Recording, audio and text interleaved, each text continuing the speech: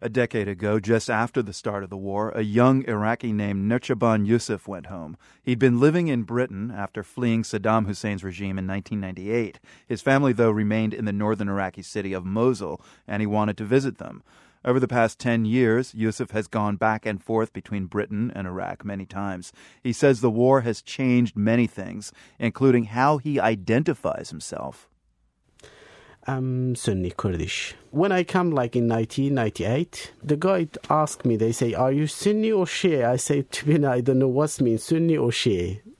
You didn't hear like in Iraq, he's a Sunni or Shia, he's a Kurdish or Arabic. It was no different. All is Iraqi.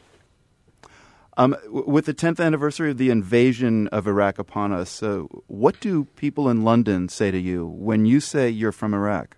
I never say I'm from Iraq. I say I'm Turkish or I'm from Lebanon, something like this.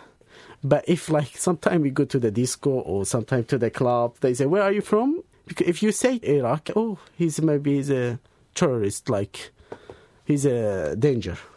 How does that make you feel that you can't identify yourself as a citizen of the country you were born in? It's not nice. Yeah, but what you have to do? Sometimes we have to lie.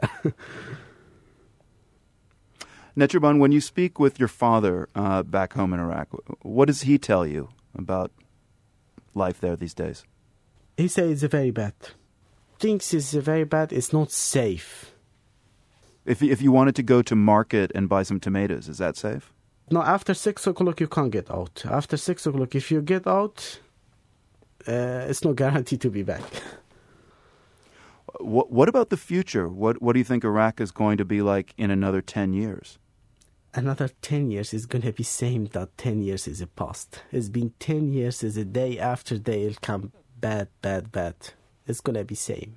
Iraqi expatriate Nechirban Yousif, who now lives in London. Thank you for speaking with us. You're welcome, no problem.